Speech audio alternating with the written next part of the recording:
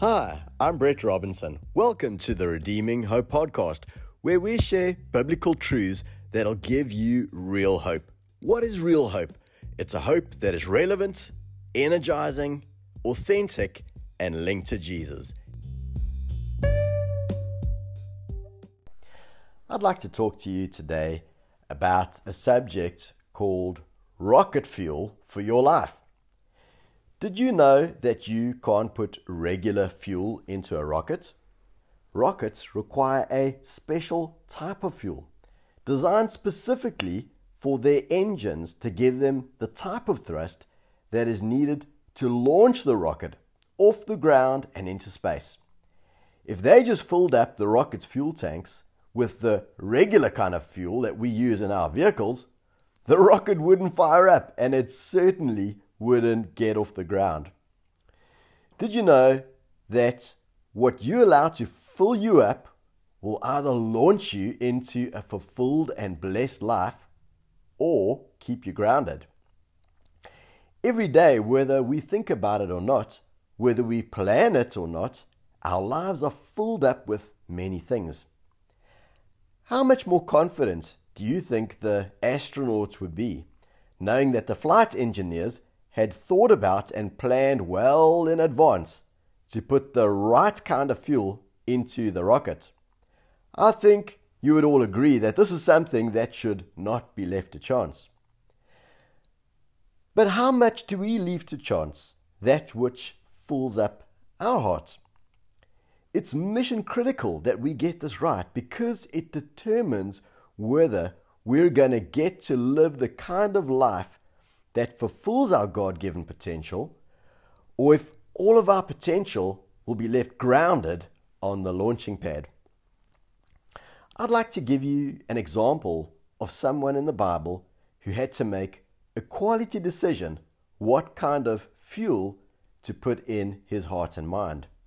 The person I'm talking about is Abraham, and we've been talking about Abraham for the last couple of podcasts. The last podcast we shared about Romans chapter 4, and we're going to kick off there again today, and I'm going to read for you from verse 18. It says, "Against all hope, Abraham in hope believed, and so became the father of many nations. Just as it had been said to him, so shall your offspring be." I remember for many years, especially as a young man growing up, reading this passage thinking, man, this doesn't make sense. Against all hope, Abraham in hope, what's going on over here? And the scripture doesn't make sense until you realize that it reveals to us the two different kinds of hope that exist. The one kind is fueled by our natural senses. It's based upon what we see and hear. And this is a natural hope. The other kind of hope is God-given. It's based upon the living, eternal Word of God. And it ignites when it's connected to faith. This kind of hope is so powerful that when Abraham's heart connected with it and he chose to base his faith on the God-given hope, that it changed the course of history. And that's why it says against all hope. It's talking about the natural hope. In the natural, everything was against Abraham and Sarah having the child of promise. They were too old. It wasn't possible in the natural. But supernaturally, Abraham knew in his heart that God was able to do what he had promised. Therefore, in hope, he believed.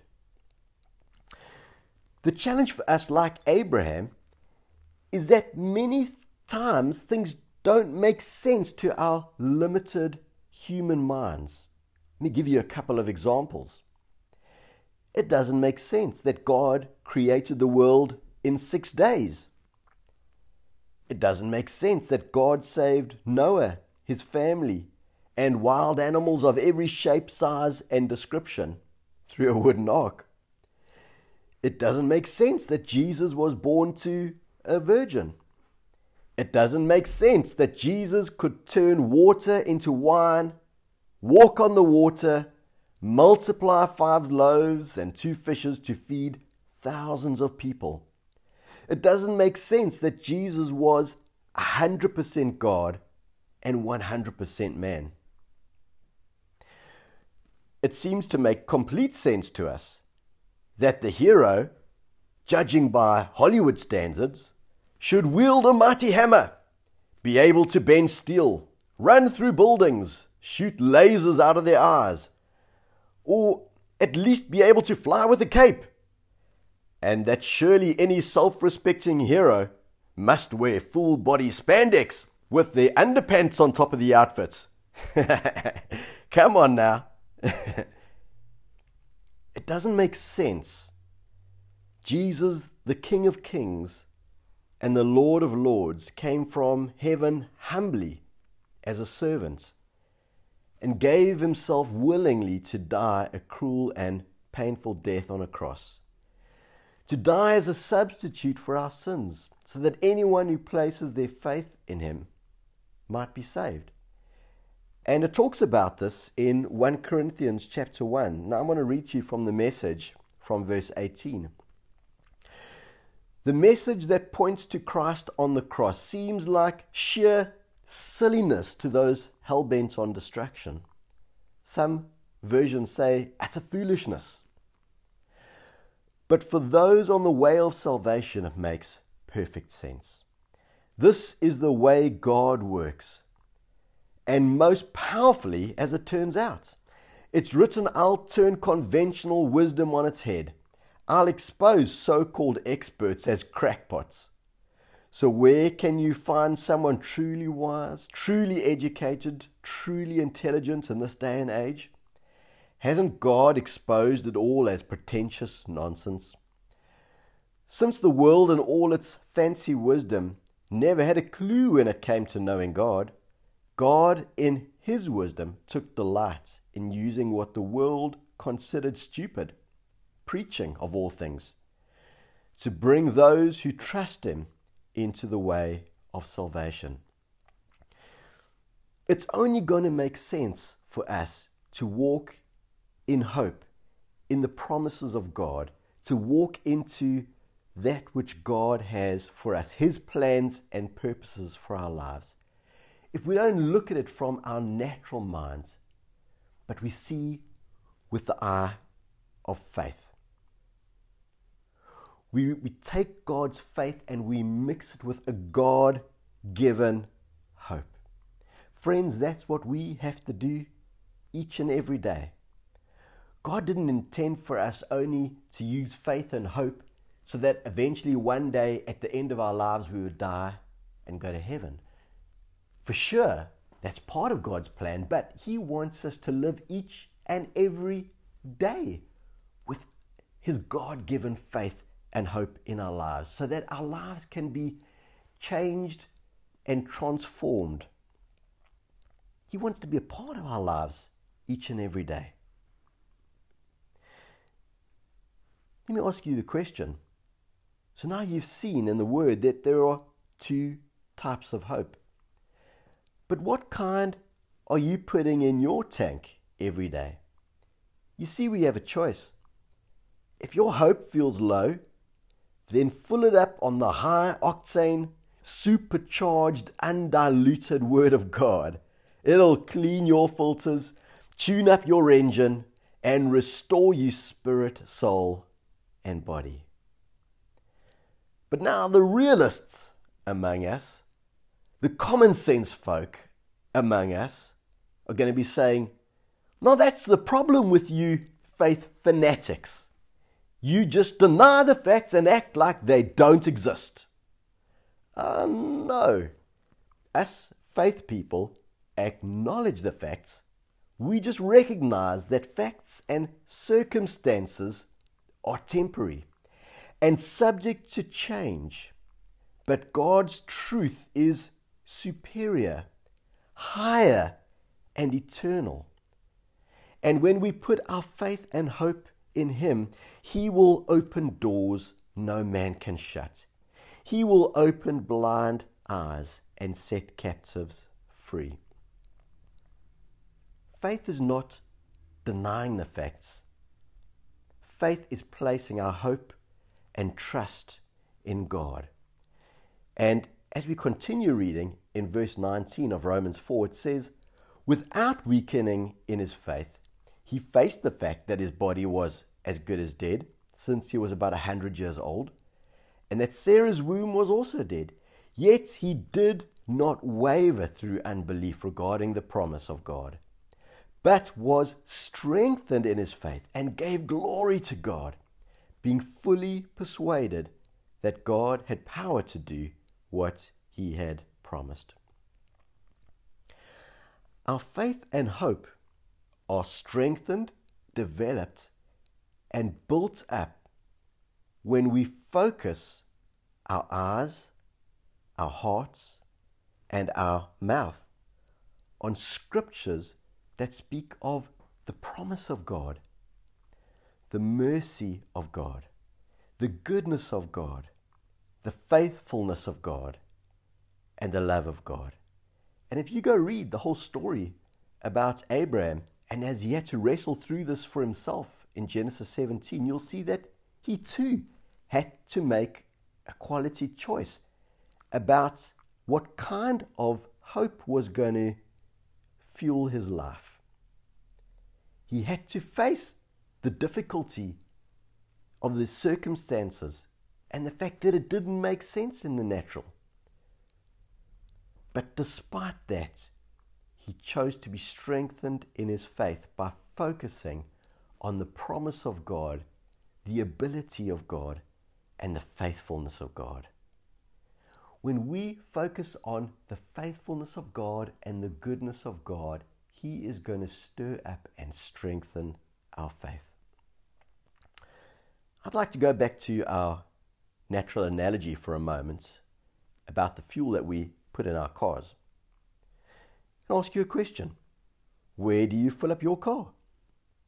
I bet you often go to the same place.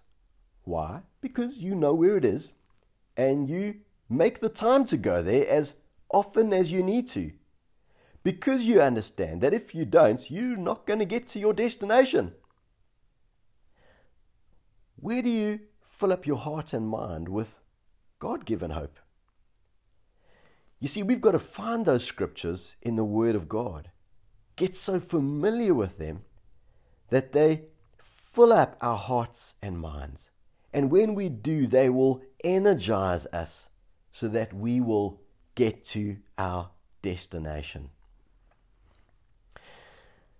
I know life is not easy. It takes twists and turns, and many times we're confronted with things that we just don't understand. And because of that, I know that many of you, in fact, all of you listening, have at some point in your life felt let down or disappointed. But we've got to let go of the past and embrace a new future in God. You see, as long as we are holding on to past mistakes, disappointments, regrets, sins, you're tied to them. It's time today to walk into freedom. Isaiah 43 and verse 18 says, "Forget the former things. Do not dwell on the past. See, I'm doing a new thing. Now it springs up. Do you not perceive it? I am making a way in the wilderness and streams in the wasteland." Now, I'm a father of 4 children, and I've had my fair share of dealing with toddlers who maybe didn't want to go where I wanted to take them. And maybe if you're a parent, you can relate to a similar story.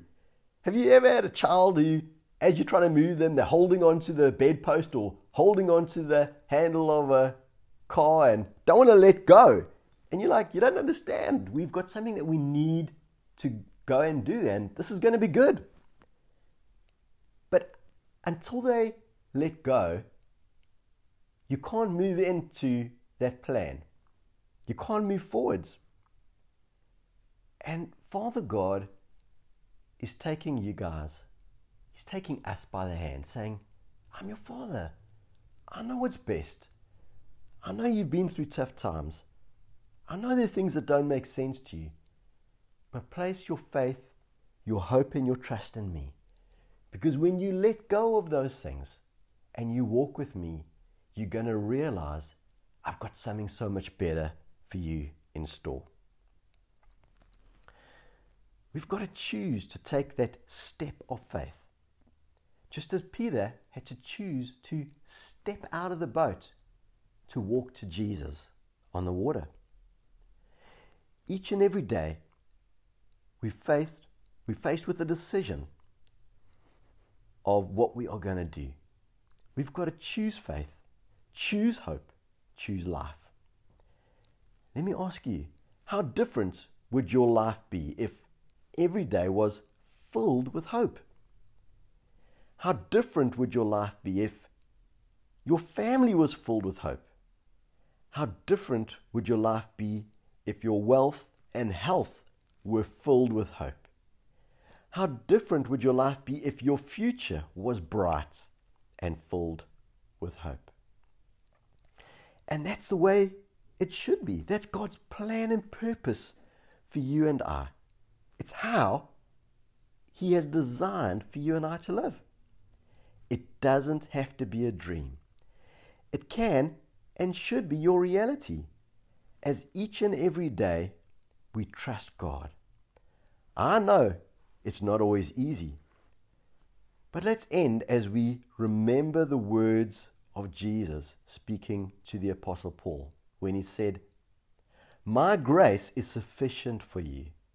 My power is made perfect in weakness." Many times we're not going to feel strong. We're going to feel like we don't know enough. We don't know the way ahead. But as we lean into God and we place our faith and hope and trust in Him, He gives us the grace and the strength that we need, that will empower us in our weakness. Friends, He is faithful. Romans 5 verse 5 says, "Now hope does not disappoint, because the love of God has been poured out into our hearts by the Holy Spirit who is given to us." Hope does not disappoint. I want to pray with you as we end today.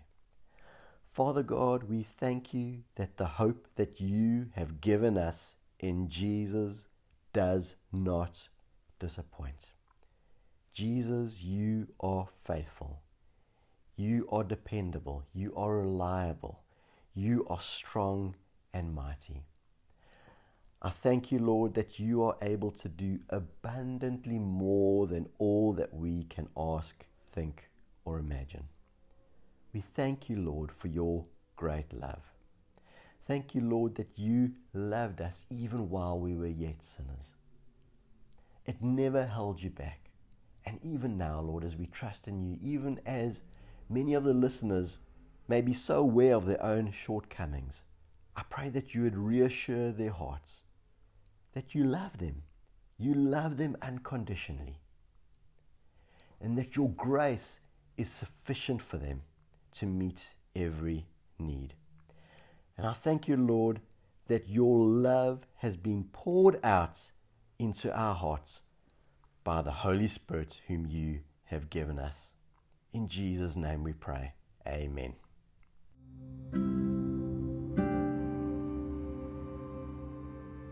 Thanks for tuning in. I pray that the message of God's Word will build your faith and develop a hope that is so strong it's like an anchor for your soul. Go ahead and subscribe, and why not share the message with a friend?